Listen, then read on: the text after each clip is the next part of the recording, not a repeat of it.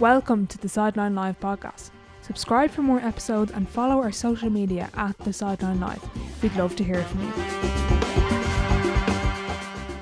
On this episode, I'm delighted to be joined by Hilary Nets of the DBS Éanna Super League men's team. On this episode, we had a great chat about his career, playing with the Zimbabwe national team, Éanna basketball, and much, much more. I hope you enjoy.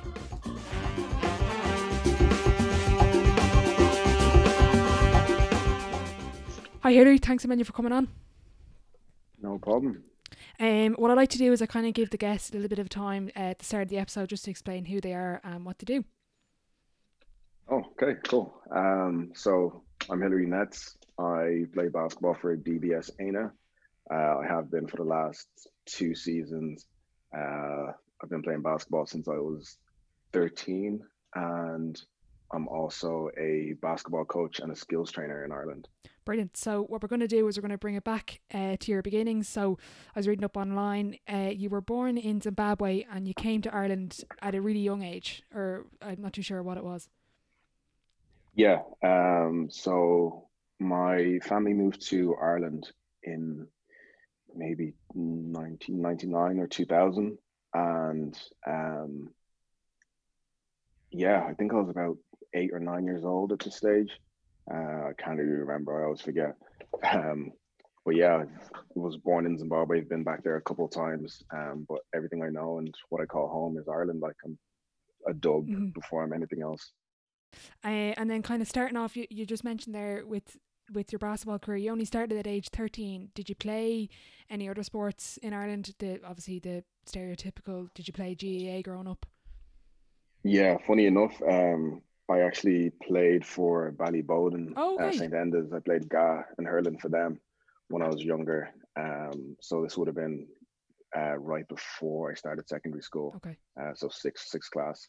I was playing with them, and yeah, literally after sixth class, that summer, I used to play football, hurling, soccer, and I did athletics as well. But that summer, my brother brought me to like an outdoor basketball court somewhere.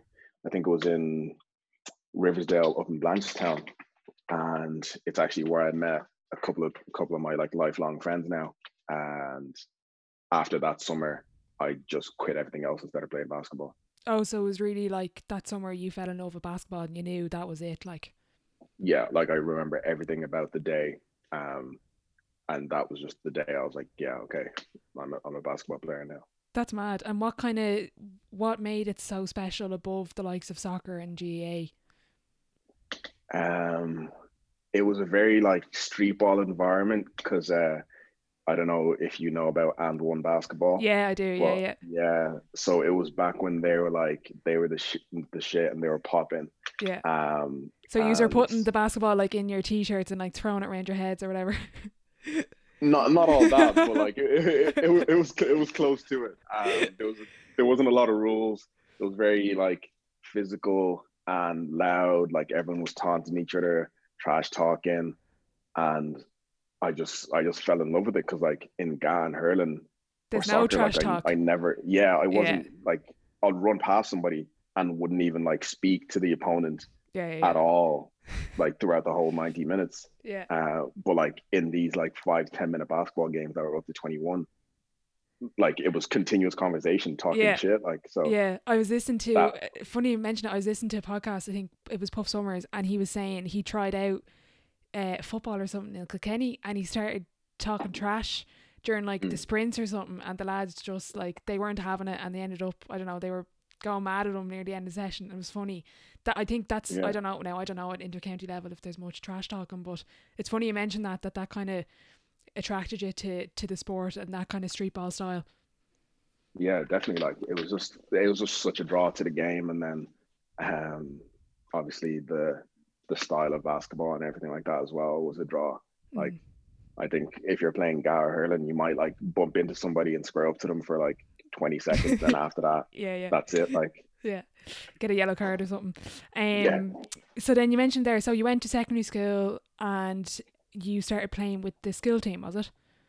Yeah, so started playing with the school team, and the guys that were in, so I went to St. Declan's in Cabra, because my family had moved to Blanchetown, and I decided to go to that school because I'd heard like things about basketball.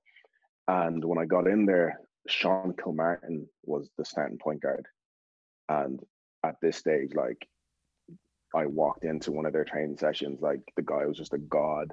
Oh yeah, Like okay. the things that he was doing, like I had never seen anybody do like in person. So I was like, oh my God, like this guy's the best thing in the world.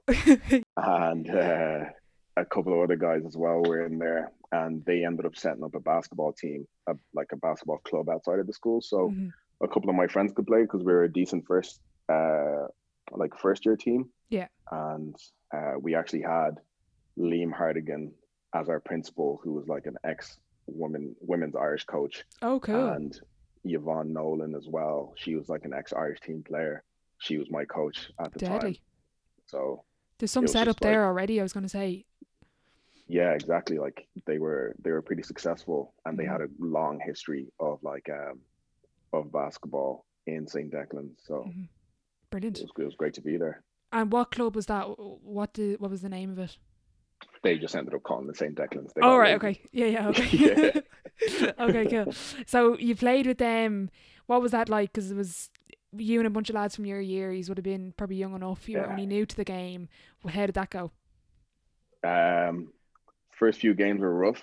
Okay. The whole season was pretty much rough. I think we got spanked by every team we played except for Kilcock. I think we beat them. They were our Okay. only win. Okay. And then after that year, they were pretty much like, "Oh, look, lads, we can't keep going forward with the team." So they advised us to have a look around for a couple of teams, and then I think Carmel Kilmartin was still working with Vincent's at the time. Okay. I think she is to this day. Like she's still coaching. Um, so I decided to join them. I'd heard about Joey Boylan, all those guys. Dave Donnelly ended up actually being my coach when I joined. So I Okay. stayed with Vincent's for a good while. Yeah. Very good. And kind of going towards your career in Vincent's, you joined them. Was it probably under 14? Was it, or under 15? Under 15 would have 15. been. Yeah, Yeah. under 15s. And was there much success in your time there? Like, what age did you sort of play to, and what competitions were you involved in? Yeah, we had a pretty solid team. With like Neil Kelly, Dan Fernay, Sam Kiernan, uh, Niall Gormley, like all these guys that played Irish team Okay. at that age group. And I think we reached finals, but never actually won a final. Okay. Like we'd come up against. So my age group at the time would have been Adrian O'Sullivan, Yeah. Roy Downey, the Neil Lynches, Kieran Rowe, Stephen Fagan at the time, Irvin Gamidi. Some of these guys you might not know, but like they were the shit. The couple of back names you then. mentioned there, like the Roy Downey and stuff. Yeah, Yeah, serious so players. Like, those guys are still around. yeah. Adrian's killing it Uh, overseas. I was watching one of his yeah, highlights there last night. I think had this like killer step back three in some yeah. lad's face. He's absolutely balling over there. He's just a straight bucket. Like Yeah. conversations I've had with him, like on Instagram and whatnot, you can feel his love for the game when he's talking. And even with Puff Summers, like during the summers, that's I've heard double about these. entendre there. Yeah, I've heard about these famous like secret runs, or Puff does Yeah, in like Temple Oak or whatever. yeah, they're like the Irish version of like the Rico Hines runs. Drew Hanlon does Yeah, his like all the NBA guys and stuff. That's Puff's yeah, one. yeah, literally. Because like you walk in and there's guys like Adrian, Sean Floyd, John Carroll, Kev Foley, Scott Kinnavan, like just all of these top players in the country. And then like the next week there'll be some of the pros that have played in the league Yeah. the year before. And it's just like high standard basketball. There's no plays, it's pick and rolls, or it's a one-on-one thing. Yeah. And No it's just some refs. of the best. No refs. Everyone None of calls their own that. fouls. Yeah. And it's just like you'll it's great. It's great to be around. Like it's just Yeah, amazing basketball, yeah, and like people just don't get to see it ever, and not a lot of people know about it either because yeah. it's like Puff invite only. Okay, okay, yeah. So we're giving an Yeah, exclusive. You're giving an exclusive on the podcast. exclusive right there. But yeah, it's just such amazing basketball. Just being in that environment, like everybody there just wants to hoop and get better. Deadly. And these are all guys that you play against Mm, during the year.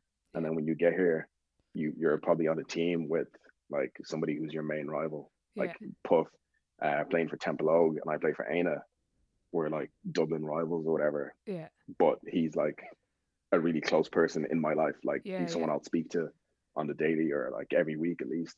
Absolutely. And you're probably busy scouting him then during the summer. Oh, what's he got this year? Has he added whatever to his game or whatever? I, yeah, I don't like guard and puff to be honest with you. I'm all about defense. Like my pride and joy is defense. Like if I go a game without scoring, I don't care at all. But if Okay, I get like a charge or two charges or steals or blocks or forced turnovers, I'm happy. okay. So I love guarding the likes of Puff, the likes of Adrian, um, who is just like so hard to because he's so smart and he Yeah, has all the talent as well with it, and he just puts in all the work. And then you might get a switch, and then you're guarding John Cow or you're yeah, guarding Kev Foley.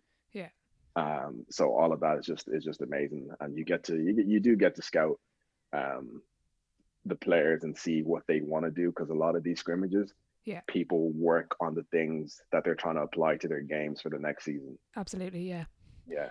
And what kind of, and speaking about that, you love, your defensive, end to your game. That'll be your focus.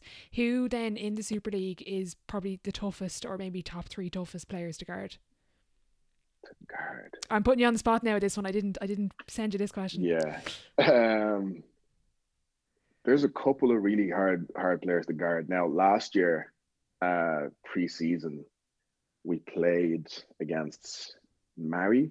Okay. I think it was Mary. They had an American on their team, and I think he put 32 points on my head. Oh my god. And like, it's not like I was not in the play. Yeah, Like it I was was. there, Yeah, he was had my shooting hand in his over you face, probably or something. shooting over me, Yeah, driving, and just like every bucket was tough. And it's the same with Puff. Like if I'm guarding Puff, I could have my hand on his actual face, like touching his face. yeah, And because he's hit that same jumper consistently over and over again for the last God knows how long, and every day as well, it's just automatic. yeah. Absolutely. Doesn't matter who's in his face. If your hand is up Yeah, on his on his arm, he's still going for it. yeah, he's still going for that shot, and he's most likely going to hit it. Um, so those two definitely Puff, that American from last year. Um, there's so many. Honestly, like there's a lot of good individual like one-on-one players in the league. That maybe don't get to show that sometimes in matches. But is that Yeah, what you're saying? Yeah, definitely. yeah. I know what you're trying But to say. like the main one for me last year was the American from Mari. Hmm. He was definitely a tough guard. Um, yeah. And what do you do then? Like, your man comes down, shoots in your face. How do you react? How do you sort of let go of that? Because I think tendency with myself and with other players is, you hold on to that mistake. You're like, for God's sake, he's now got 30 something on me. Like, how do you kind of bounce back into next play and just keep going?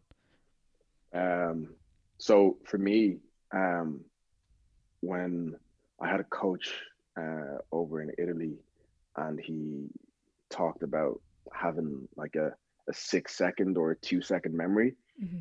And he was like, this is one of the most important things I learned in basketball. So if something like that happens, and there's this guy who just scored over you, but you played good defense, he said you have 2 seconds to think about what you could have done better, if you could have done anything better, and then move on, Okay. because you can't carry that onto the next play. Because if you carry that onto the next play, you're just going to be thinking about what has already happened and not what's actually happening in front of you. And that's what you have control of, not what's happened already. You have control of what's in front of you. And like it's a mantra that I live by now, like control the controllables Hmm. from Nabil. and it's just like that's what you have to be to be a great defender and an elite defender. You have to have like a 2 second memory. Like even look at some of the top dunks in the NBA in the last year. So like some of them, I'll say maybe 7 or 8 highlights of the top 100 dunks were on Giannis, Yeah. but he's the defensive player of the year, Yeah, and absolutely. he's willing to put himself in that position Hmm. every play to get a stop. And obviously, you're not going to get a stop every time, so Yeah, you just have to be you're able to going to move. be put on a poster at some stage. You just have to be able to get Exactly. back up from that and go for the next play. Absolutely. Yeah. That's really Exactly. interesting about that sort of rule from your coach. We've gone down completely off Yeah. what I was going to Rabbit say, the hole. agenda, but we'll go back to kind of going to, so you finished up in Vincent's and you went to college. What did you a lot of the listeners would be sort of maybe leaving cert age, maybe don't really know what they want to do with college and work. What did you sort of decide? Did you go to college? Did you know what you wanted to do straight off the bat? So no, I actually didn't know what I wanted to do straight off the bat, and I know like a lot of people are in that position and they feel like they should know what they want to do, but like time is something that we have so much of, and you shouldn't be in a rush to make a decision. But anyway, I ended up I wanted to be a PE teacher, Okay. but I don't know if you know, but in Ireland, to be a PE teacher, you need 500 points as much as you need Yeah. to be a doctor. And So it's like PE and like maths or something. Like it's a weird. It's not like the combination is a little bit yeah, weird. Yeah, I know what it you're has saying. to it has to be with another subject. Yeah. So um, I didn't. I knew I wasn't going to get 500 points. My parents hoped I was going to get 500 points. So I actually applied to UCAS, which is like the UK college system, Okay. Yeah. and I ended up getting accepted into a college. Because with them, you like go over before the college year even starts to on visits, kind of like Yeah. the American system. And So there's you like like an visit the interview or colleges. something, isn't there as well? Yeah. So like I had an interview with the course head, like the person who runs the course, and everything went well. Came back home, and I think in February, February or March, I had already been given an unconditional offer to the Oh, college. okay.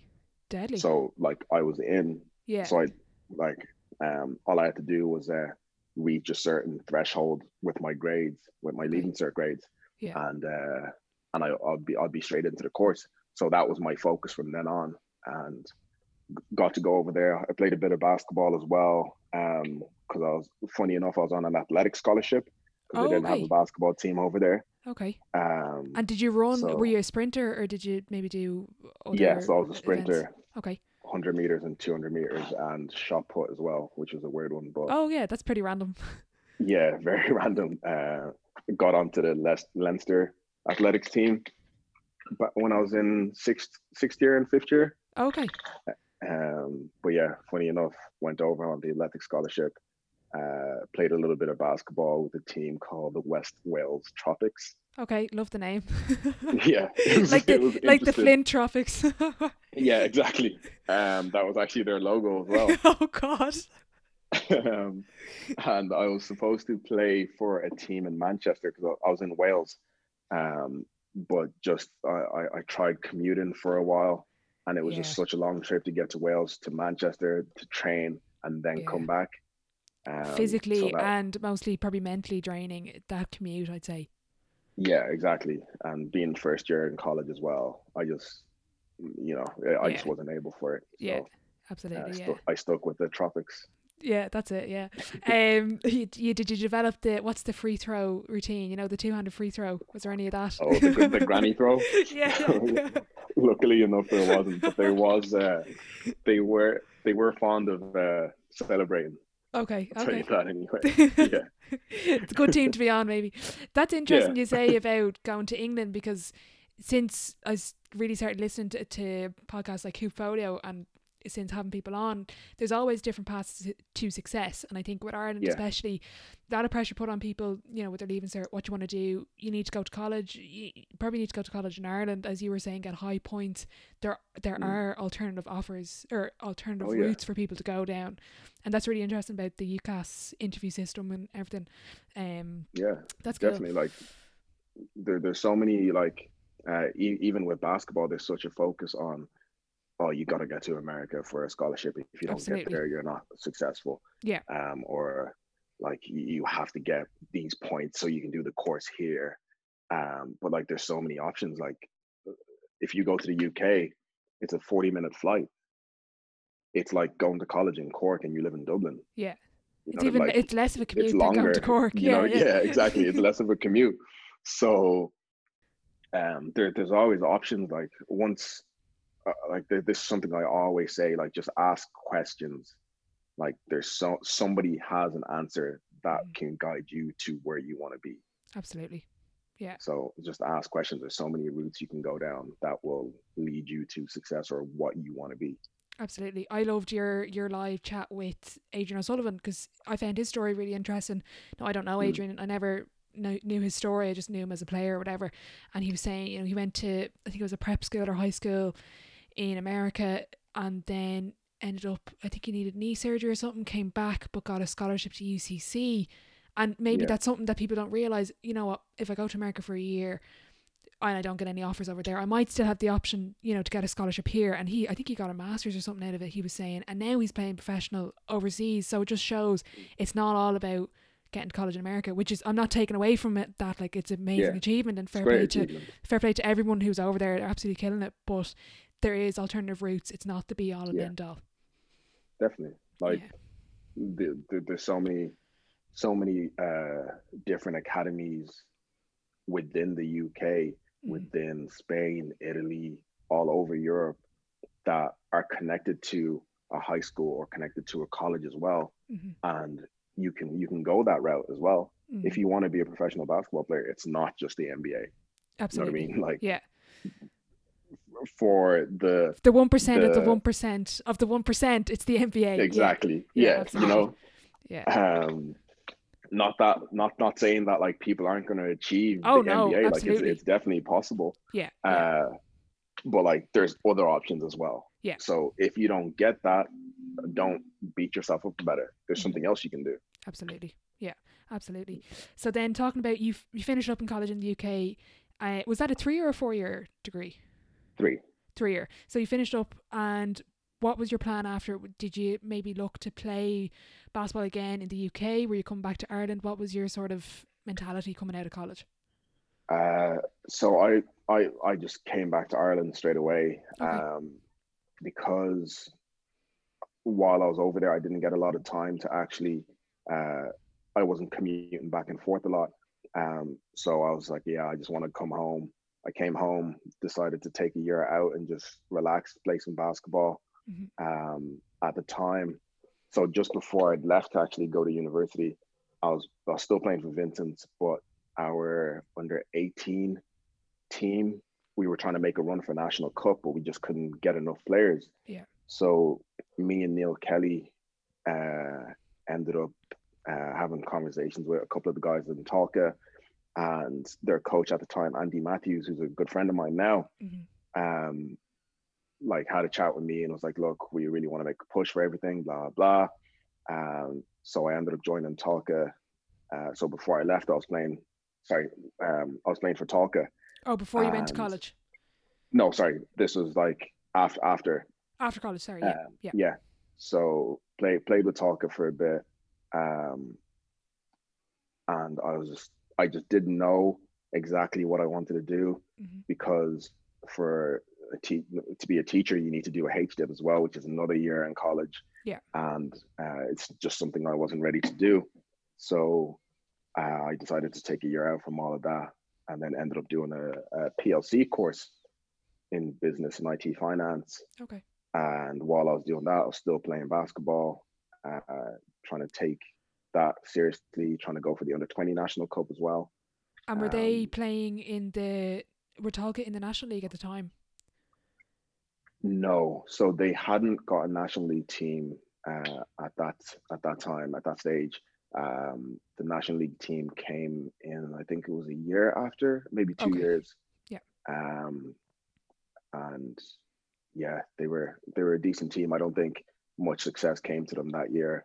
Okay. Um, but yeah, my focus with them was just to play for the under 20s in the Division One team, Okay. and that was interesting. Yeah. And what was so then you played a year, or was it a more? How long did you play with them in Talca for? Um, I think it might have been 2 years. 2 years. Okay. And Yeah, I you think it was. Yeah, mentioned you went to Italy. How did that opportunity come up, and how did that sort of align with your time in Talca? yeah. So that was a very random situation. Um, so once again, with these different options, uh, Dermot Russell um, was speaking to me at that stage, and we had a couple of conversations. And he was a sports agent at the time, Yeah, and this he was was trying to set before up. NABA, was it? Yeah, before NABA, he had a Yeah. company called Players First Management, I think. Yeah, that was it. Okay. And he had a couple of players on it. Like, I don't want to say names now in case I get them wrong, But but yeah, he had a couple of players there. He kind of had connections overseas, kind of knew the game. yeah, Yeah. yeah, exactly. So he got me that contract in Italy. It was with an academy and their professional team there. Okay, cool. So ended up going over. It was a great experience. Like learned so much from the guys over there, um, and that was like my first experience playing a high level professional. Training every day, more than once a day as well.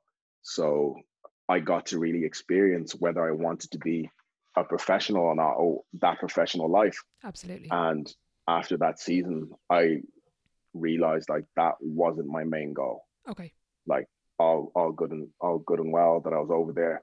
I was playing a little bit, but I was just like, yeah, I love basketball, but I don't want to be a professional. Yeah, absolutely. And it's great that Yeah, you had that experience and that time to realize that, you know yeah, what, this is not for me.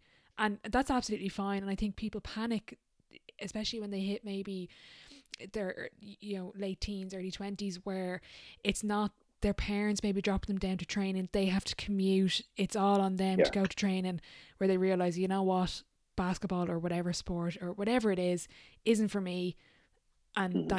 that's okay. Like, you can move away from anything. It doesn't matter. So that's brilliant that you got that experience in Italy, Yeah, with that. And what did you yeah. sort of pick up from the players and from the setup, for yourself? And yeah, you spoke about there with the mentality about defensive and the 6 second rule or 2 second rule. Was there anything else you maybe picked up from the players or coaches? Yeah, there was a player from New York called Nick Nedwick that that I met over there on the team, and he just had this like dog mentality Mm-hmm. where he was like, "Yeah, this is my livelihood. Every point I score, every rebound I get, every steal, I have to want that more than the next guy because like this is my career, this is what I want to do, this is my livelihood." And I just learned from him that um it's just something that you have to be a dog to play professionally. It's not anything easy. You really have to work for it. And looking back on it now in the last couple of years, um, playing with playing in Ireland in National League and Super League, I would love to go back there at the stage that I am now, Mm-hmm. because I've learned so much about the game and about myself that I feel it would be a very different situation if I went back. Absolutely. Um, and even at that, like 2 years ago, I was offered a job in Italy, and I turned it down because I wanted to be in Ireland now. Like I just really wanted to be home, and I was happy playing for Éanna, playing for Dublin Lions. So I was like, yeah, this is where I want to be. I'm going to be a dog here. Yeah. Yeah. and take what you learned in Italy and apply it to the Super League and to your own career in Ireland. Yeah, exactly. So you came home from Italy, and you mentioned there Dublin Lions. Did you jump in with them straight after Italy, or did you take a bit of time off, or did you play for somebody else? No, so I played a couple of games for Talca when I came back, as Andy was still coaching, Okay. and I helped him coach the under 20 team at that stage. Um, and then I had a couple of friends who I'd grown up with who joined Lions. Um, so that off season, they were trying to get me to join Lions, and I was like, look, um, after the year I'd had, I didn't really. The only thing in my mind was to play Super League or National League. Yeah. So I decided to try out for DCU Saints. As like I still knew a couple of the guys there, like I was familiar with the club setup, and uh, funny enough, now looking back at it, Joey Boylan cut me a week or 2 weeks before the season started. Oh, okay. Right. Yeah, and that was just like that was a major blow for me. Yeah. Um, and I was like, no, like this is crazy. No way. I'm coming back from playing in Italy Yeah. and then getting cut from this team. You're probably knocked your Um, confidence a bit as well. oh yeah, definitely knocked my confidence. Mm-hmm. So I decided to actually take some time away from basketball, and I had a couple of close friends at the time who helped me through it. I was coaching at the time as well, helping out um, with Meteors, and after I think it was just before the transfer deadline, my friends convinced me to join Lions and just play D1. So I was like, look, I have nothing else that I'm doing Yeah. sport wise. Let me just go and enjoy myself and play. So I joined those guys and ended up staying there for 4 years. We got the team up to National League. And yeah, so it was a good experience. Very good. And did you spend long in Lions? Because I know you mentioned obviously before your play for Éanna. How many Yeah. seasons were you with Lions? So we played 2 seasons in Dublin Division One, and then we Okay. got promoted to National League Okay. in my third year there. Oh, okay. Very good. So it was it was really good. And then at the end of the third year, I was actually I'd been approached by a couple of the lads in Éanna, like Dave Doran is one of my really close friends, and Neil Lynch and Ian had been messaging me asking me if I was going to join Éanna, and I was like, oh, I was literally about to say yes, I'm going to sign the papers or whatever, and then uh, going back to my first time ever playing basketball with my brother, there was a guy called Nabil Murad there. I Okay. don't know Yeah. if you know him, He's but is that Ren Sports? Ren Sports, yeah. Yeah. Yeah. So he was one of the first people I ever played basketball with. Ended up coaching and helping him out with Meteors basketball, and Okay. he's actually the reason why I started coaching and really fell in love with basketball.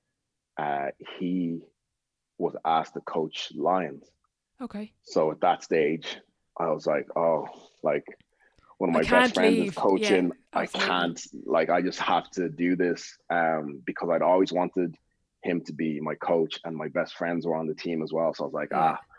one more year, let's Yeah. do this. Absolutely. And didn't turn out too well. Okay. Um, I got injured that year. There was a disagreement with the club and not in the bill, so he ended up leaving, and Okay. he's coaching in Austria now with Oh, the okay. Very good. professional Yeah. team over there. Yeah. And once I got injured, I had actually fractured my ribs in preseason, but didn't realize until maybe like the fifth or sixth game, Oh and God. I got hit, and I was like, oh, okay, no, that's not good. There's I can't really something. breathe too well. Yeah, Yeah. Oh my God.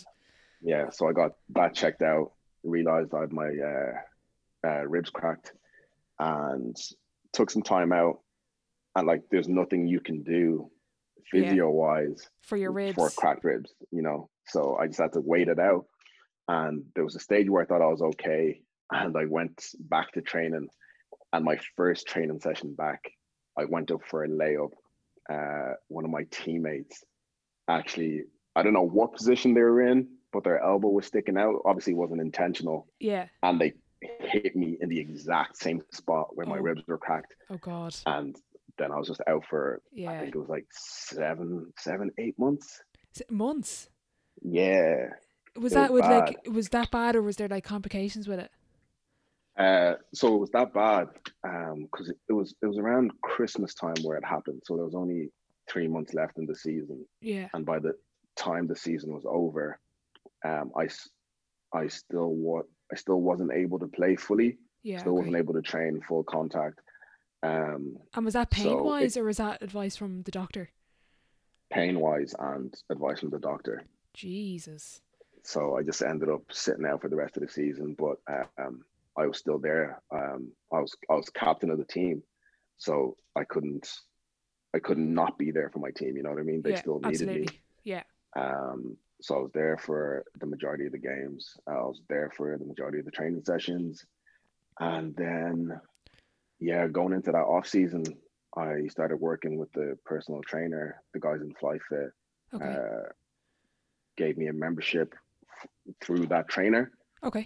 Eric McElwee. I can never say his surname, but he's in the States now, Okay. and he's like managing some big program. Um, so got to work with him, and he got Deadly. me back to playing form, And what was and that like, that's kind of like, sort of mentally, being out for so long? How did you, like, it was great that you could still go down and support the lads, and that obviously was a great, escape and release, because it's very hard to mm, be on the sideline and watching. What was that like, maybe during that time out, and then coming back and training with the guys in FlyFit? uh, it was a struggle. It was very frustrating. Mm. I'm sure you know yourself. Like if even when you're on the bench and something is going wrong on the It's court, it's not the it's same. frustrating because you want to be out there. And so when I was injured, like there were so many things that were going wrong that I felt like I could influence. Absolutely. So that whole time was very frustrating. I couldn't even run, couldn't jump because the pain was so bad. And then when I started training in FlyFit, I strengthened up my body, and I got to a stage where I was just like, I was fine to go back to contact basketball. And I just remember my first time playing basketball again was in Lions during one of the summer scrimmages. Okay. And I just realized how much I missed basketball and how much I wanted to enjoy basketball again. Yeah.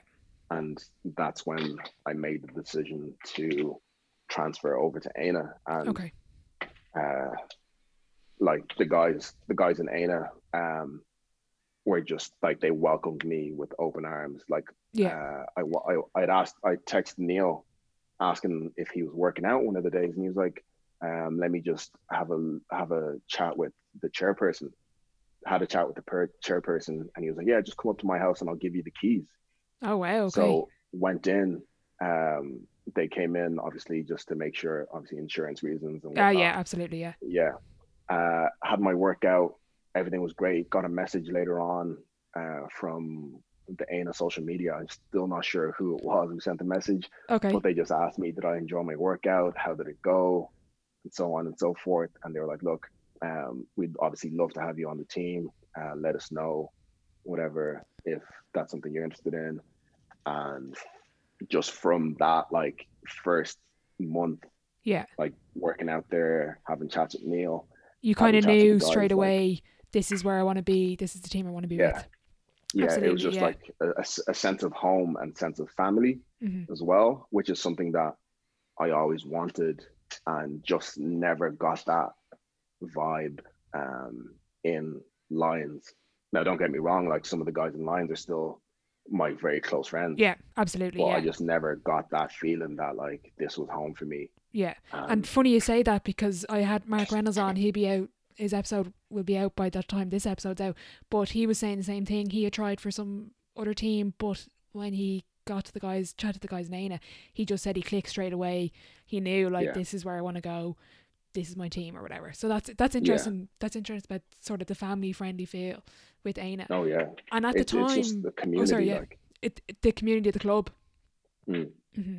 like everyone in the club is so invested in the success of every team and every player in the club Yeah, that like looking at the, I can't remember, maybe 14 teams, 15 teams that we have in the club. Yeah. I know maybe 80% of everybody's names, like on Okay. those teams. Wow. The people at the games, I know who's there. I know what their names are. I know who they're related to. Yeah. It's just it's a huge, huge family, and it's great to be a part of. Like, That's brilliant. And that's brilliant for the players in the sense that you know their names, they have that connection with the Super League, with their role models that they can yeah, look up to you, they can talk to you, they can like be like, Hillary, I need to work on my handle or something, can you give me a drill or whatever it is, or just even yeah, have a chat like about whatever. Like that's really cool to hear, and that's really nice for both parties, for you and for the players and the supporters and everybody in the club. yeah. It's just amazing, and it's something that the club has worked on. And like, I give so much credit to like the guys that are on the committee, like Ronan Carroll, James Kiernan, Podge. Like, I could go on with all the names, but Yeah. like, they really have made that club a family and a community that wants everybody to succeed. Absolutely. That's great to hear. And at the time that you joined them, they weren't in the Super League at the time? No, they just got relegated to National League. Okay. Um, so they had got relegated to National League. Nabs was actually coaching at the start Okay. of preseason, but then he got the job offer in Austria. And You can't turn I down a job, coaching opportunity. Yeah, absolutely. yeah, if you want to be a professional coach, you cannot turn down like a European offer. So he went off, and our coach now, Darren McGovern, he was actually supposed to be playing for the team. I So I was going think to he was say, quite, yeah, because he played with Swords Thunder. I remember seeing him yeah, out, and I was wondering how did he get into coaching. So that answers my question there.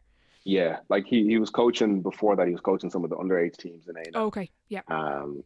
But he was looking forward to playing National League that year, and then the club asked him to be the coach. And he took on the role in his stride, and um, put together a great team. The players that were on that team were really successful. We went 24-1 Wow. Okay. uh, that season. We lost in the National Cup, like quarterfinals. Yeah, I think it was quarterfinals to Ballincollig, who won the whole thing. But Darren really like took it into his stride, put a lot of work in, and I think even just to look back at where he was 3 years ago when he first started coaching the team, and to look at him now, it's like two different people. Like, Oh, okay. he's really stepped into his role, and like has learned a lot, and puts forward his teachings onto us, but also gives us a freedom to play basketball. Mm-hmm. He doesn't like That's what Mark there's mentioned, the coaches who same make thing. Robert. Yeah, Yeah, there's absolutely. Yeah. coaches who make players robots, and are like, yeah, in this play you have to cut, you have to pass and get to this position and this position and do that. Yeah. Whereas he's like, yeah, here you guys go. Here's the plays. Here's the offense. Create. Yeah. React to the defense. It's not going to be you pass left again, and pass right, and you've got a basket or whatever. It's Yeah, react, read the defense, play basketball. It's not like, yeah. yeah, I know what you're saying exactly. That's brilliant. And kind Mm. of mentioning, so you what year so you went 24-1, got promoted to Super League. Yeah. What year was that? This was 2018. 2018. So you came into the 2018-2019 Super League season. I'm Yes. really, Yeah. yes, 2018 2019. Yeah. So That's it. you had so how did the first season go with in Super League? Um, it was it was as good as it could have been. Okay. You know what I mean? Coming from relegation to, like, I'll start that again. So It's alright, yeah.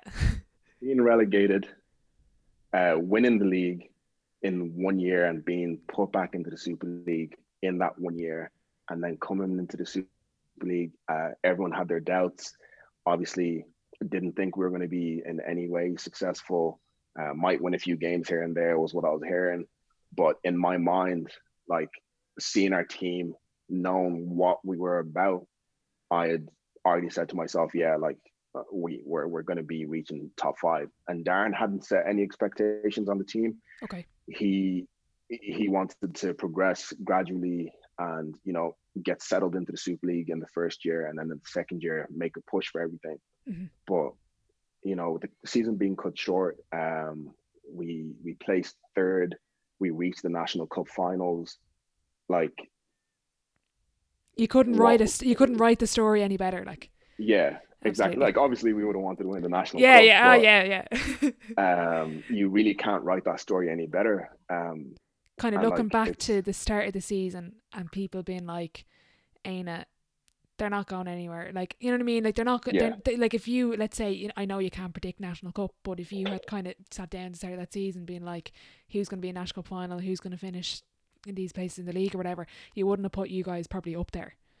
No, not at all. And like, even the run that we had, like the run of games that we played Belfast Star after we had got our first loss against DCU Saints. Yeah. And Belfast Star beat us in our own gym. And then we went up to Belfast to play them for the National Cup quarterfinal game. We beat them in their own gym, had a great game. And then we get told we're playing Tralee in the semi-final. In Neptune. But Neptune. Yeah, Neptune. But the week before that game, we were playing Tralee down in Tralee. Oh, okay, so right. we were playing them back to back after playing Belfast back to back. Yeah. And they beat us down there in Kerry. Yeah. And then we were just like, there's no way we can lose to the same team twice. Yeah. Like, it's not happening. I actually think we had played them earlier on in the year as well. Yeah, we'd played them in one of our first games at home in Éanna, and we beat them. And then we hear we're playing them back to back. So we're like, oh my God, like, what the hell? Yeah. So, like, it's not often you play the same team 3 times in 1 year and back to back as well. Absolutely. Yeah. So we got to play them in that National Cup semi-final, and we got the upper hand after the second half. I think the first half of that basketball being in the game was very physical and intense, but watching the game, I'd say the first half was the most boring piece of basketball. Right, okay. I think the score at halftime was 25-24. Yeah. Like in a Super League game. That tells you all about the game. Probably the spectators were like, oh, Jesus, like probably on the stream. Yeah. Now, I'm sure in the arena they knew what was going on. I'm sure there was a brilliant atmosphere. I wasn't there myself, unfortunately, but like probably, watching the stream, you're like, oh God, what is this? Turn this shite off. Like. Turn this shit off, yeah. Like, absolutely. Even for that game, like, I'm sure, as you know, every team that goes down to Cork for that weekend stays down in Cork. Yeah. And everyone goes out and socializes that night. Even the people that go down and watch the games. Yeah. We didn't even think about like booking a hotel or like really? what we're gonna do after the game. Didn't even think about it. And we got there, won the game, and we were just like, oh, we have to go back to Dublin now. You couldn't celebrate. And like the whole basketball community was in Cork. in Cork, celebrating and having fun, and we were on a bus back to Dublin to celebrate by ourselves, essentially, like. Oh God. But yeah, it was a great experience in that first season. Yeah. And what was that like, the lead up then? Obviously, you came home on the bus, had celebrations at home after semi-final. What was the lead up like then to the final? And knowing it was going to be a Dublin derby versus Temple Oak, and especially it was going to be Puff Summers as well. Yeah, that was crazy because we were actually watching the game on the bus. On the bus home? On the bus back to Dublin. Oh, okay. Yeah, we were watching the game. So once we who found was in out, that semi-final actually? Who were they playing? It was Neptune, I think. Neptune and Temple Oak. And that was a great game as well. But yeah, on the way back in the build up to the final, it was just an experience because, as I was saying, like everyone in the club is so close and such a family that the excitement was just going throughout the whole club. Yeah. Like, I think James Kiernan spent maybe the 3 weeks leading up to the final trying to get every member in Éanna a ticket to the game. Like, they put so much work into it. It was just it was amazing, like, to see everybody so excited. Like there were parents coming to the gym trying to get tickets, trying to get t-shirts. Mm. That the parents that don't watch basketball, Don't know what a it's just their, basketball probably like nearly is. Like, yeah, yeah, but it's just their son or daughter was like, dad, mom, I want to go see this game. Like I really want to go. yeah, And then they get invested in our team and like they love the atmosphere. And now these parents are talking or having basketball conversations with me, even though last year they might not have known what basketball really was. They just knew, oh yeah, my daughter or my son is going to training on Saturday. I have to drop them there. yeah, yeah. So it was just amazing to see all of these people who aren't usually basketball fans Get just invested be and get so involved. engulfed in, Yeah, yeah, absolutely. And what was that like going into that atmosphere then in the arena? What was it like? You know, obviously Temple Oak well known for their support. Yous obviously had probably, I don't know how many tickets you sold, but it sounds like a lot. What was that like going yeah. in? What was the atmosphere like that night? Uh, it was amazing. Like as we were walking into the gym, they had like obviously the little canopy where everyone was Yeah. lined up, and everybody in the canopy was Éanna. Okay. Wow. So as we were walking in, everyone was cheering. So that was already amazing. That brought us up like to another level. And then when we got into the gym, we were warming up for a bit, and we were like, yeah, okay, like Temple Oak are probably gonna have the gym filled out. And there's a picture. I'll see if I can find it and send it to you. Yeah. I'll see if I But can put it up somewhere. Yeah. yeah, like the whole, I'd say 3/4 of that gym was Éanna. Wow.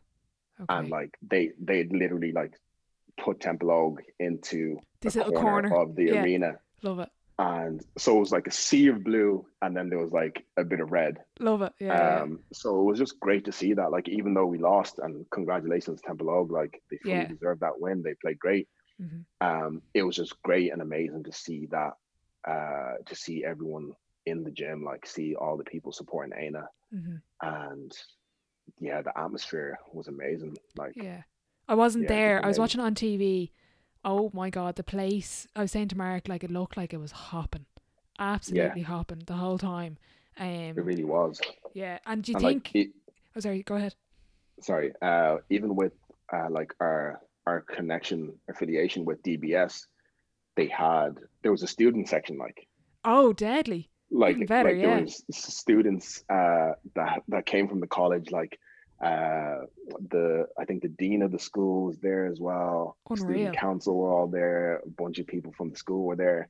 So like it really was just so much support there for us. And to this day, I'm like obviously disappointed that we couldn't deliver For the crowd that for and for the them. Yeah. support. Yeah, absolutely. Um, but like after the game, obviously everyone was down, um, and there was so in Ballyboden, St Enda's, Yeah, I think I know what you're there's talking about. There was some. I think someone put up a video of you coming back into the club. I think or something was it? yeah. Yeah. So they had set up like a projector there for some of the people to watch the game Yeah. who couldn't get tickets. Wow, that Um, that in itself tells you a lot about the club and about the yeah, support and the family that it really is. yeah.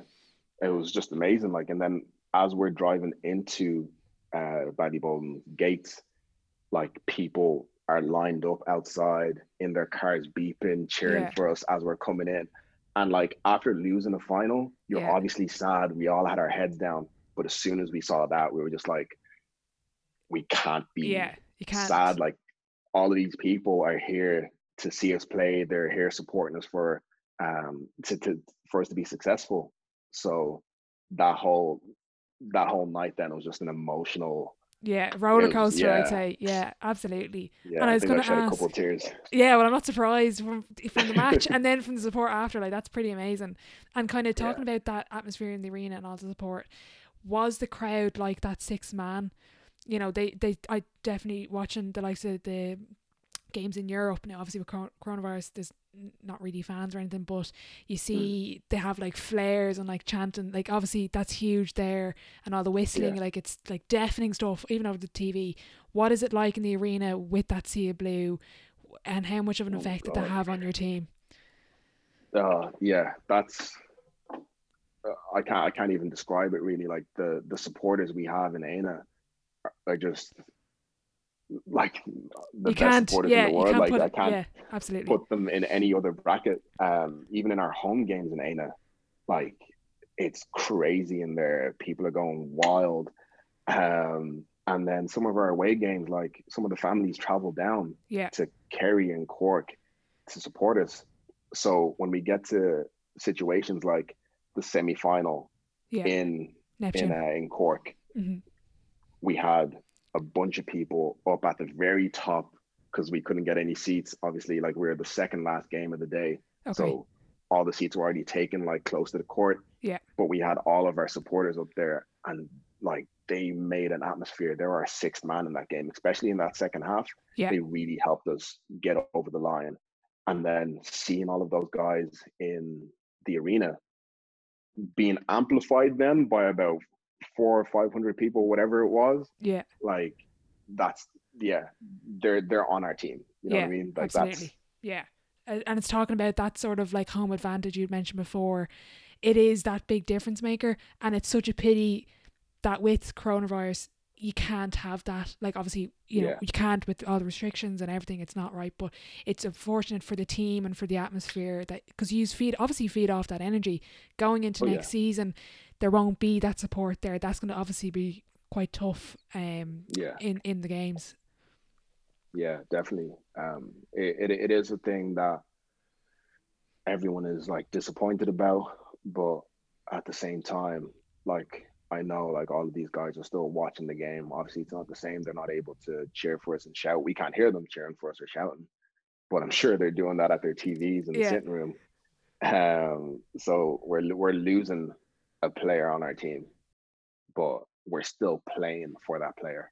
Yeah, exactly. So Yeah, you are aware of it, but you're just, and unlike before, you're not hearing it and you're not seeing it. yeah.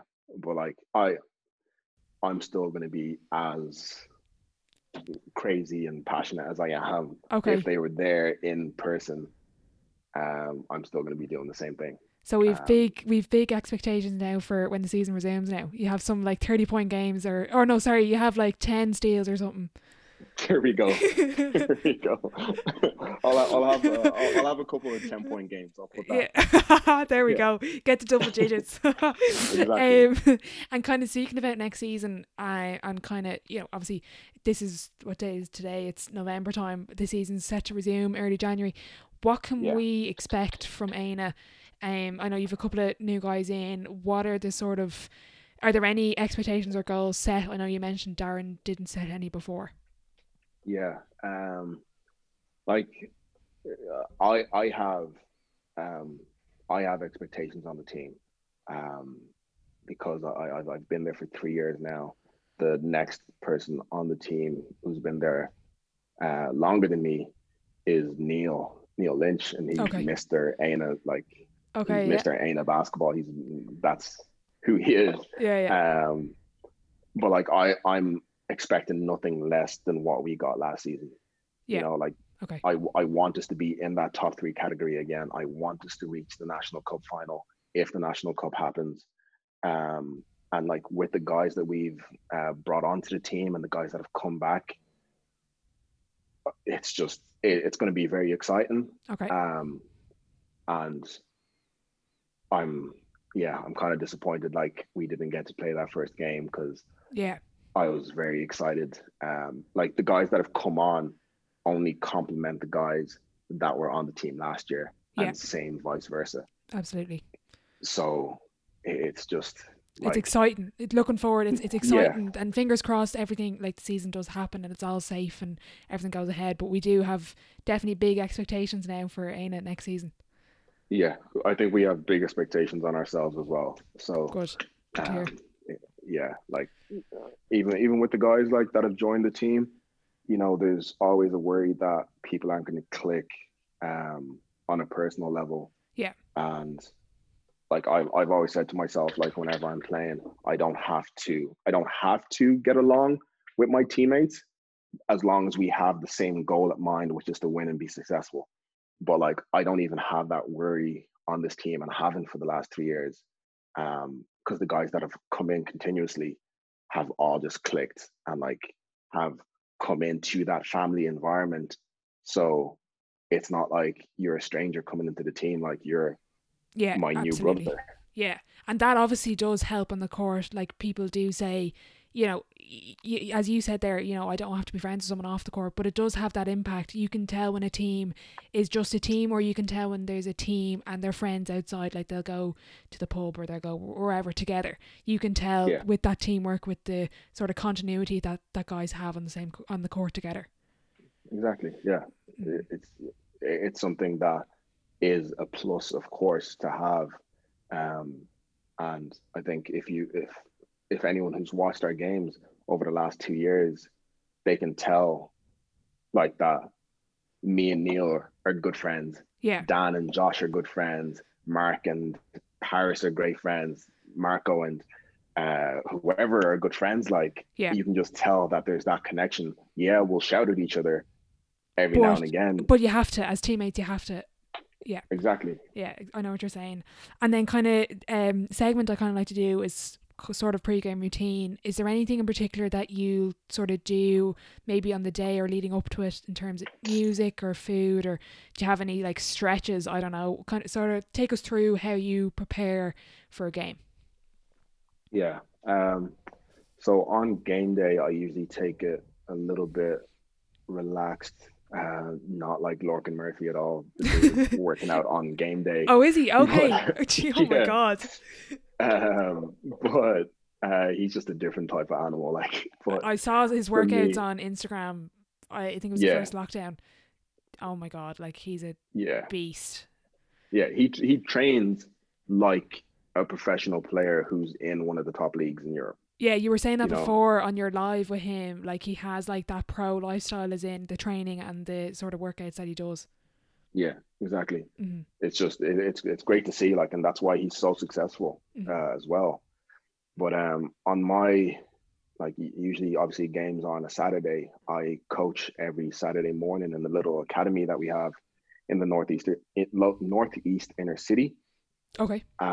So I wake up, do my stretches, just to work on my flexibility and mobility, and then I go coach. Once I come back on my way back from coaching, there's actually a restaurant that's right around the corner from my house called One Society, and they give me a pre-game meal. Okay. So that's become part of my routine So now. they know And it's Saturday. Hillary's coming in. Let's get his whatever. I don't know what your order, but let's get it ready for him. yeah, so that happens funny enough. And uh, I go home, eat my food. Uh, I like to, either play some PlayStation or just relax and take it easy. If like usually like we have some sort of scouting report done on the other team, so I Mm-hmm. might look at that again, just to know who I'm guarding, what their tendencies are, and like everything like that. Like I know what every player we're coming up against is going to do and is most likely going to do. Yeah. So once that's done, I wait for Dan to come to my house so that we can get over to the gym. Once we're in the gym, I put my music onto the speakers so everyone can hear my terrible playlist. What's on the playlist? What are you listening to before a game?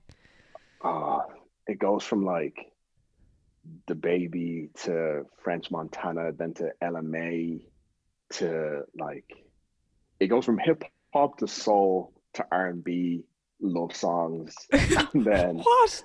There's a bit of everything yeah, in there. Oh my god. yeah. I don't know if you know LMA. She has a song called "Trip," Okay. No, and I like never heard of her. Sorry. yeah, the first line in the song is like, "I put my feelings on safety, so I don't go shooting where your heart bleeds." And like, I remember we'd be singing this in the warm ups, like like emotional music that you listen to when you're on your own thinking about your ex, like, Yeah. and we're And singing you're this in busy the singing warm up. this. Yeah, and people are probably like, the other team's probably like, what are they at, Éanna? Yeah, they're like, what's going on over here? But then the next song that comes on is like a hype hip hop song Yeah. that's getting everybody pumped. Um, so like the playlist just varies. It's not as bad as Moy Cullen now. Moy Cullen played Taylor Swift and like Oh, just okay. yeah, Right. weird music over there. and they know that themselves. So All right, okay. um, I think like it's a well-known thing around the league that Mike Cullen has the worst playlist in Irish Okay, basketball. yeah. But Maybe they do it on after, purpose to try distractors, or I don't know why. yeah, it's not working for them. But so after the music, I usually get taped up by our trainer Connor. Uh, he's our trainer, our strength and conditioning, and our physio all in one. Okay. And then we go through the rest of our warm up routine. I mess around a little bit with the guys so that like It's not I all try to too make sure that serious. everyone isn't like nervous and like super focused, over focused on the game to a point Absolutely. where they can't perform. Hmm. So I try to get everyone like on a bit of a happy buzz as well, and to relax and enjoy themselves. And then it's game time. Okay. Ready to go. Yeah.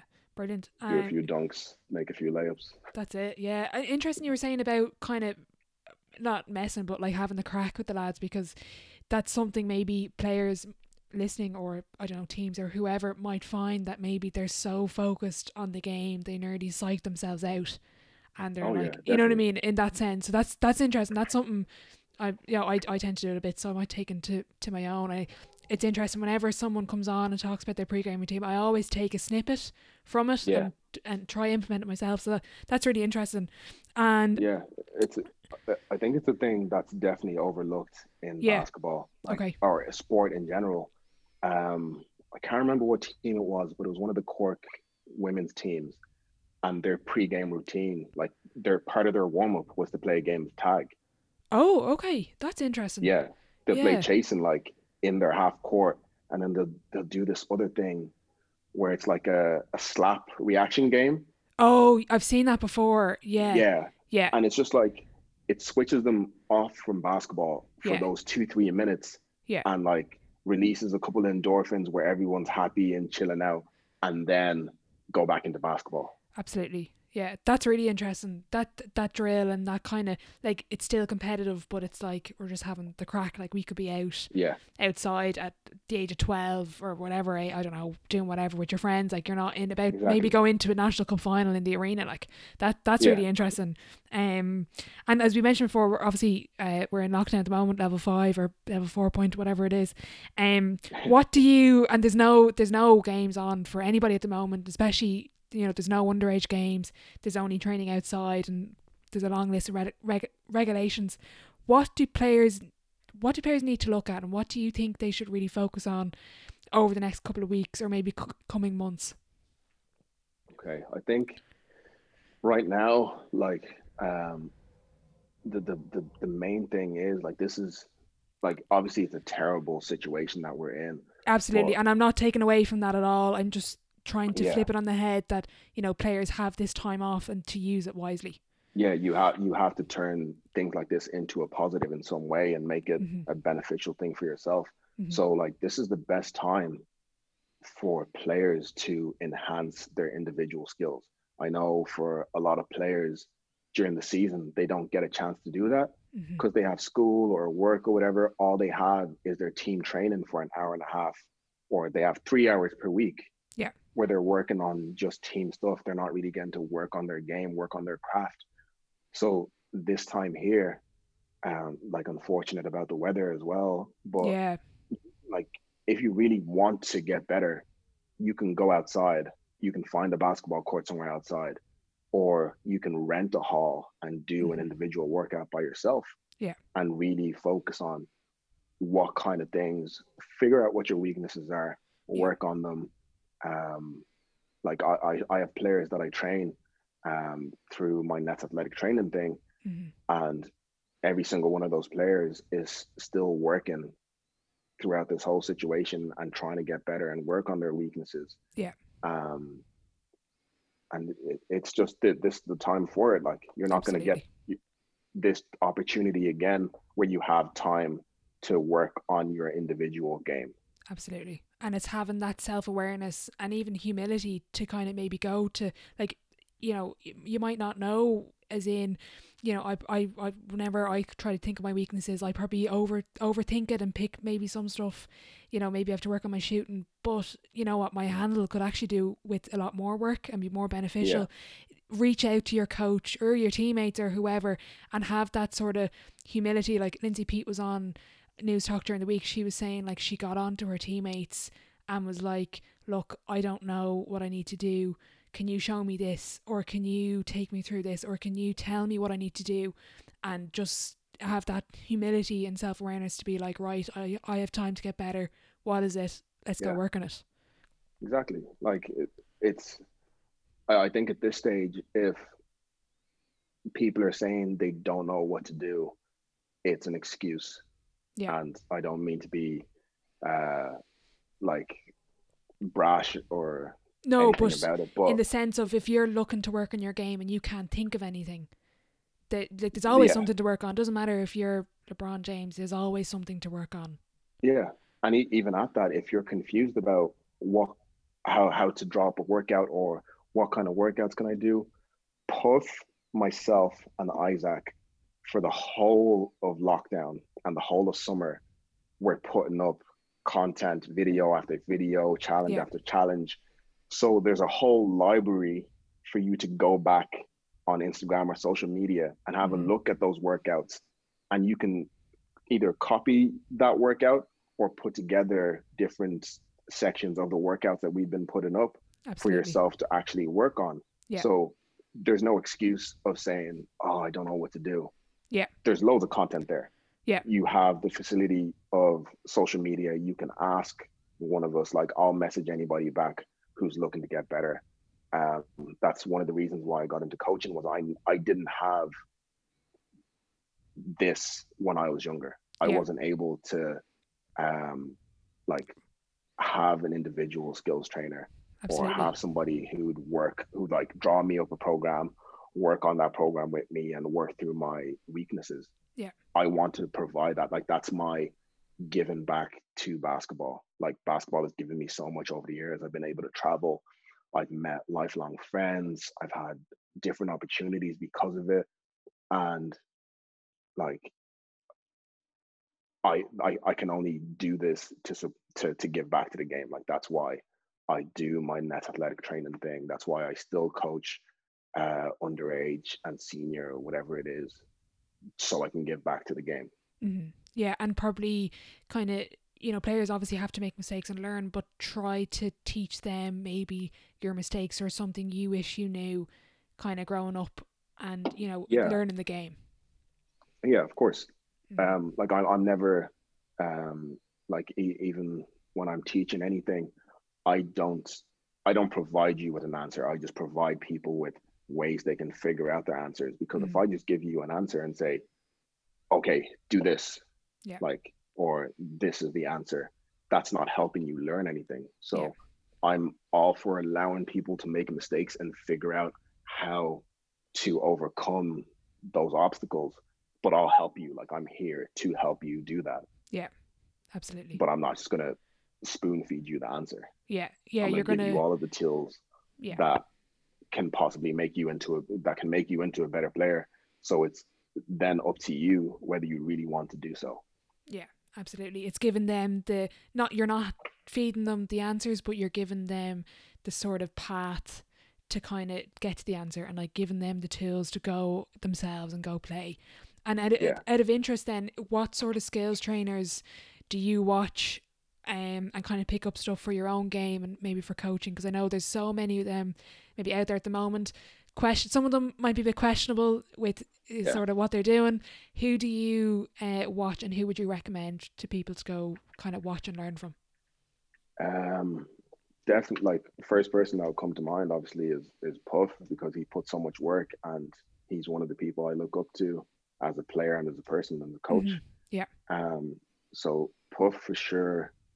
He does a lot of great things. I think people don't understand a lot of the things that he does, Mm-hmm. and are like, why does he have all these cones? Why is he picking up a yoga Yeah, and um, throwing like little medicine thing? balls and whatever. Yeah, Yeah. but like all of those things improve uh, cognitive skills in basketball that you need. Yeah. So if you don't think it's your cup of tea, don't do it. But there's Yeah. other things that you can learn from that. Absolutely. Um, There's a Drew method Hanlon, to Puff's madness then. exactly, yeah, Yeah. definitely is. So like him, Drew Hanlon, um, Vaughn Compton, he's a skills trainer and an NBA trainer Okay. in Phoenix. I actually played with his little brother Ben a couple of Okay. years ago. Deadly. I haven't heard of him Um, actually. I have to check him out. yeah, dude, he's like his main person is Nico Mannion. Okay. Uh, Wow. Yeah. yeah, I've seen him in the Ball is Life, Day in the Life, that series. yeah, But I didn't realize, I didn't know his name, like the yeah. trainer. That's actually Vaughn in that video. Okay, cool. Yeah, yeah.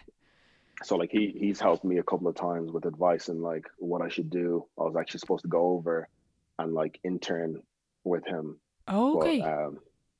you know, COVID and all of that. COVID. So Yeah, yeah. yeah. Unfortunate. Yeah, Um, and who else? There's a bunch of people yeah. uh, that are all in the same kind of circles. Mm-hmm. Uh, yeah, and there's one guy that I really look up to. I think his Instagram is like above the rest basketball or something, and Okay. he works with a lot of female players, and it's just great to learn from him and see exactly how he approaches uh, what his coaching style is. Like he doesn't differ coaching men and women. Like Yeah, yeah. it's He just a doesn't player. change. Yeah, it doesn't matter who the player is, probably as well. Yeah. Whether they're like, obviously the skill set to be different for like professional and like, let's say, high Hmm. school or whatever. But he treats everybody the same sort of thing. Yeah, exactly. So Yeah. like that kind of example is great to see. Mm-hmm. So he's one of the people I look up to for sure. And then kind of talking about, what sort of separates the good from the great, the good players from the great. Like, is it their skill level? Is it the mentality? Is it they're always working hard? Like, there's, as they have that kind of ambition and they realize, it doesn't matter how good I am at this, I can always improve. Or what do you Yeah, think it is? I think so. It's definitely a combination, right? And Okay. um, like I studied sports psychology in university, Oh, okay. I and didn't realize that. like when you're so okay, I'll put it this way. So if you Okay. talk to a nutritionist, they'll be like, nutrition is 60% of your success in basketball, right? If you talk to a sports psychologist, they'll be like, sports psychology is 50 or 60% of what you need to do in basketball. If you talk to a coach or whatever, like everyone has They're different, their sort of. numbers and different numbers Yeah. that say this is what makes up a great player. But I think having an understanding of all of these things is what really sets you apart from being a good player and a great player. Okay. So it's not And just the one thing, it's combining nearly everything. yeah, it's Yeah. combining the nutrition, the strength and conditioning, the sports psychology, like the mental side of the game and the mental side of life is something I feel I'm very passionate about and something I feel like a lot of people don't really Yeah. focus on. There's no emphasis Um, really on it. Yeah. yeah, like it's only in the last couple of years sports psychology has become a big thing Mm-hmm. or is increasing, even with like Ghana teams, Dublin teams. Yeah. Um, but all of these things are a combination.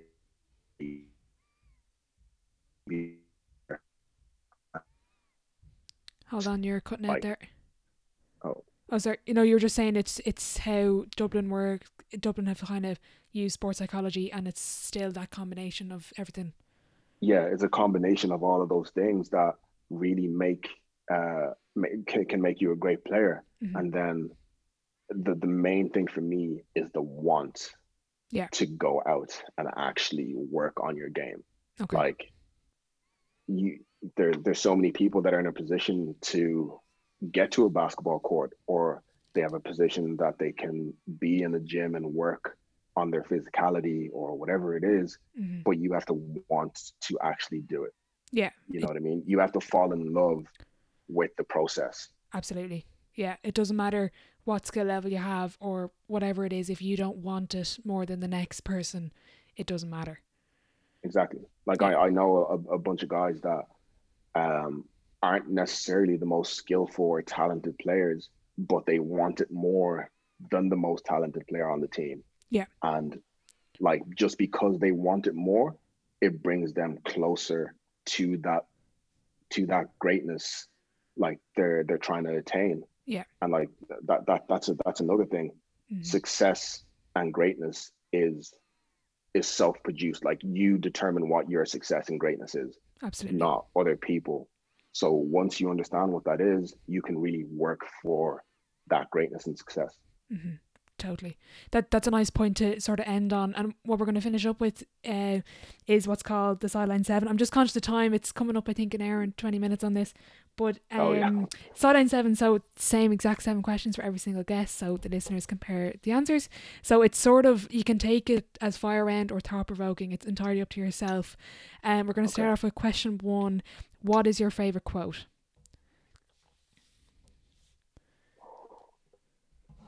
Can I give you two? Yeah, you go with 2. Yeah, that's all right. Okay. So favorite quote and um, thing that I live by is life is like a mirror. You get the best results when you smile at it. Okay, I like that one. Yeah. And that's like my little happiness, positive talk thing. Yeah, And then okay. the second one came from the bill, and it's control the controllables. Like I have a T-shirt that says it. A couple of the coaches from Ren Sports Academy have those T-shirts, and it says Yeah. control the controllables, and some of the Mm-hmm. campers do as well. And it's just like a reminder that whatever is in your control is what you can worry about. Yeah. There's Uh, no point worrying about it because there's nothing at all you can do about that. So why worry about it? Focus on the things that are within your control to influence and change to like for you to have uh, a better life, in my opinion anyway. So Yeah. No, definitely I control the agree. controllables. I agree totally. And that's only something that I've really realised in the past year. And it's something that people take as sort of cliche. And it's something Yeah, that I've probably had the attitude before. Ugh, everybody says that. I'm not going to bother. But it yeah, is like, you just focus on yourself. Like, with lockdown, like, why worry about when is the season starting? When am I going to get play? When am I going to get game time or whatever? Focus on yourself. Get out. Get better. Do the things that you can control, which is working hard and improving, not worrying about exactly. the games or whatever it is. Yeah, I Yeah, 100% believe in that. That's interesting. You have it on the t-shirts as well for the camp, trying to yeah, teach the players from a younger age control the controllables, because that's something I wish I yeah, knew when I was younger. yeah, Um, definitely. question 2: best sporting event you've been to. Now this can be, let's say, as a player, or as a fan. A player as a fan. Um, It doesn't have to be basketball either. I don't know if you've maybe gone somewhere else. yeah, I've been I've been to a couple of different things, but the semi-final and final last year, Okay. just everything that was put together for that to happen really made it uh, like something I'll remember for the rest of my life. Yeah. Like all of the supporters, my teammates, the relationships that I have with all of those guys, um, and then obviously us winning the semi-final, like that was a major. That was such a great game. Like to end that game, I Mm-hmm. think Josh hit a big three. He hit a tough layup before that. I hit a layup before that. Steph hit a layup, and then I hit a big three. And like, I think the next play, I took a charge off Paul. Mm-hmm. So like all of these moments and the supporters being there and everything just made those two events really like monumental and my favorite moments. Okay, that's interesting. So it obviously was that special, those 2 days, Yeah, like you were saying before. That was it. Like that not the pinnacle, but like you'll retire from basketball and always remember those 2 days. yeah, 100%. Brilliant. Um, question 3: biggest setback or challenge so far in your career? Um, That's a good question. So when Nabs and Lions parted ways 6 games into the season, um, obviously I had said to myself, yeah, I'm actually going to stay one more year because I really want to see where this can go. Yeah. And for that to be cut short, my best friend going to a different team and me still being on that team but injured and I'm not able to play. Yeah. Um, I really just that was a major challenge for me to once again like look at what I really want, and I had to look at myself and just say like, am I happy here? Is this what I want to do? Is this where I want to be? And like obviously I had conversations with people and they were like, oh, like you've already played for Vincent and Talca, now you're at Lions, do you really want to go somewhere else? Yeah. And I was like, in my head I was like, yeah, like basketball is the game that I love. And if Mm-hmm. I'm not enjoying doing what I love, why would I stay in that position? Like this is something that I can control. So that's when I chose to take time off and then move to Éanna. And like I can look back at it now and be like, yeah, this was the best thing for me. Yeah. Like some of my teammates were upset that I was leaving, of course, and like I still have great relationships with the teammates there, the supporters, and like some of their parents even are still people I talk to this day. Yeah. But I really had to overcome not enjoying basketball and take a step back and really assess the situation, get over that injury, and uh, find my love for the game again. Absolutely. And that challenge probably helped you kind of move forward and obviously, get to the level you are now and help bring that love back for the game. Yeah, it just reaffirmed my love for basketball. Totally. Question 4, your biggest achievement on or off the court? Biggest achievement. Damn. Um, being able to represent Zimbabwe um, in basketball. Kind of reflecting back and looking back, what advice would you give your 18-year-old self? Um, Focus on yourself. Okay. Yeah, Yeah. definitely. Like 18-year-old me was very focused on impressing others and what I can do Mm-hmm. to, you know, typical like teenage turned into an adults and being legal or whatever. Yeah. Um, but Worrying too definitely, much about maybe what people think. yeah, exactly. Mm-hmm. Definitely worrying about what people think. My advice would be to focus on yourself and don't rush anything. Take your time. Absolutely. Yeah, good advice. Second last question. Now you can turn it into a dinner party. That seems to be a theme. I might have to change the question, but if you had a chance to sit down with anybody and have dinner with them, who would it be and why? Ooh. Um, First person that comes to mind all the time is Jay-Z. Okay. Um, just Is that I've been music wise or business wise or the whole just thing. want to have yeah? Okay. Yeah, Interesting. just he's obviously faced a lot of challenges in his life, Mm-hmm. and has become successful as well, not only in music but in business and life. Mm-hmm. So I'd love to have a conversation with him. LeBron James for sure. Like that's a no-brainer. The dude has literally been in the spotlight since he was 15 years old. Was Absolutely. named the chosen one at 16, Yeah. and has been in the public eye since that time. And And has handled himself pretty well. There's not too many sort of major scandals and things off the court that he's been sort of yeah, caught up in. there's none Yeah. like Yeah. Absolutely. it's amazing to see him be held to such a high standard and be hated so much Yeah.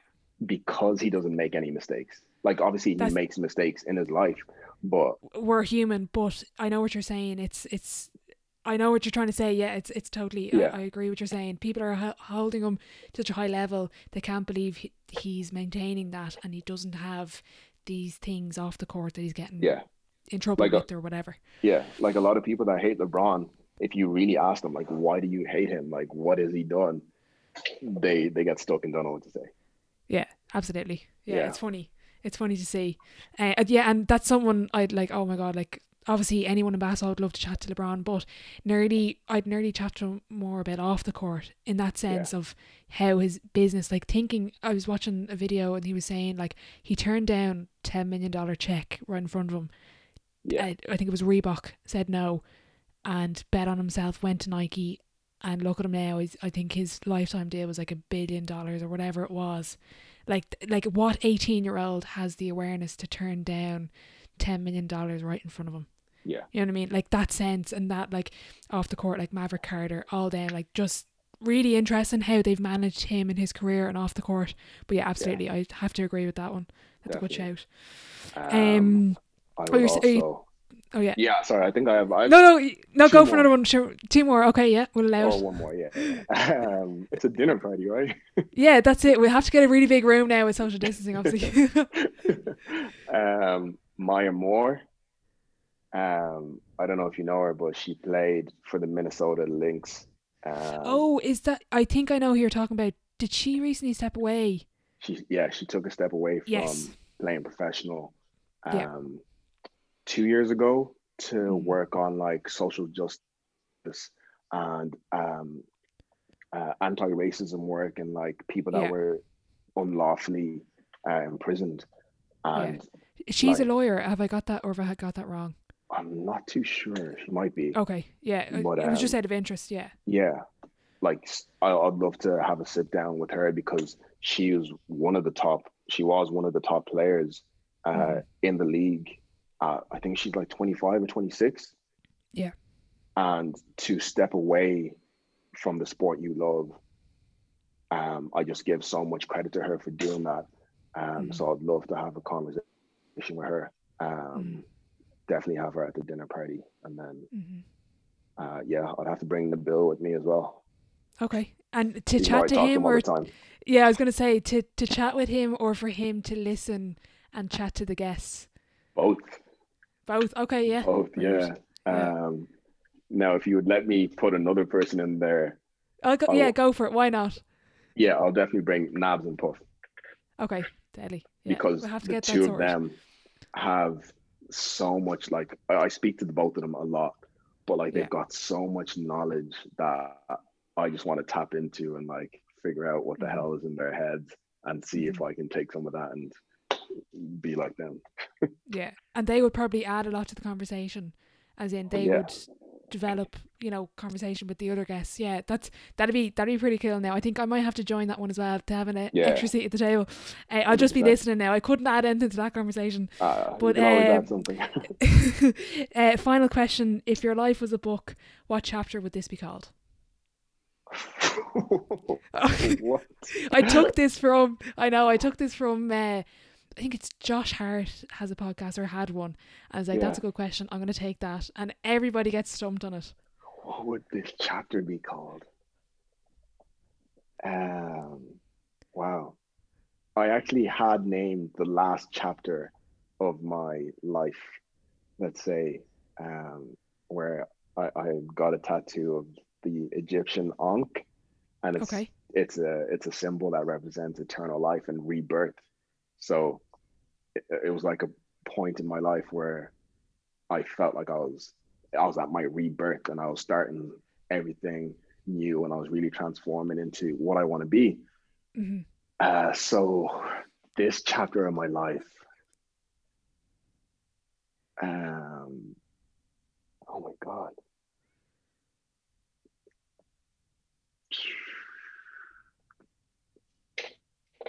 Oh my God, And that is tough. I know it's tough. And the funny thing is I don't have an answer for if someone was to ask me. That's why I love Yeah. asking it, because it's nearly not developing my own answer, but it's getting me to think of what are these people saying and how am I going to apply that to my life?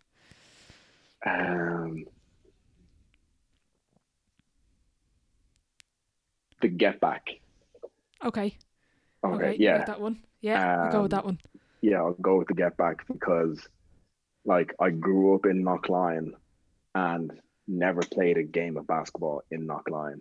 But Yeah. now I'm playing for my local team from Knocklion Yeah. and getting to do so much for the other basketball players around there and trying to help that whole The um area. the Yeah. whole area and everything like that. Like I'm not saying I'm Coach K or whatever, but like Yeah. I'm doing what I can. Yeah. So definitely I'd say it's the get back. Okay, I like that one. Look, Hilary, I don't know, we're going well over nearly 2 hours at this Yeah. point. Thank you so much. Thank you so much for coming on. I hope people enjoyed the episode. It's absolutely brilliant. And look, best of luck when the season does resume. Fingers crossed it does in January. And definitely we'll catch up at a game sometime. Yeah, for sure. Thank you so much for having me, Deadly. and thank you for doing this. Like it's great to have people like you in the basketball community and sports community, um, just bringing awareness to our beautiful game. Like it's amazing. Thank you. Appreciate it. Perfect. Thank you very much. Thanks a million, Hilary. All right. See you later. A massive thank you to Hilary for coming on. Be sure to go follow his Instagram at Nets Athletic Training for more of his live chats and for training drills for you to practice during lockdown. If you are listening on Apple Podcasts, be sure to leave a rating and review. And if you're interested in starting up your very own podcast, be sure to get in touch with the Primal Productions team over on Instagram at Primal Pro.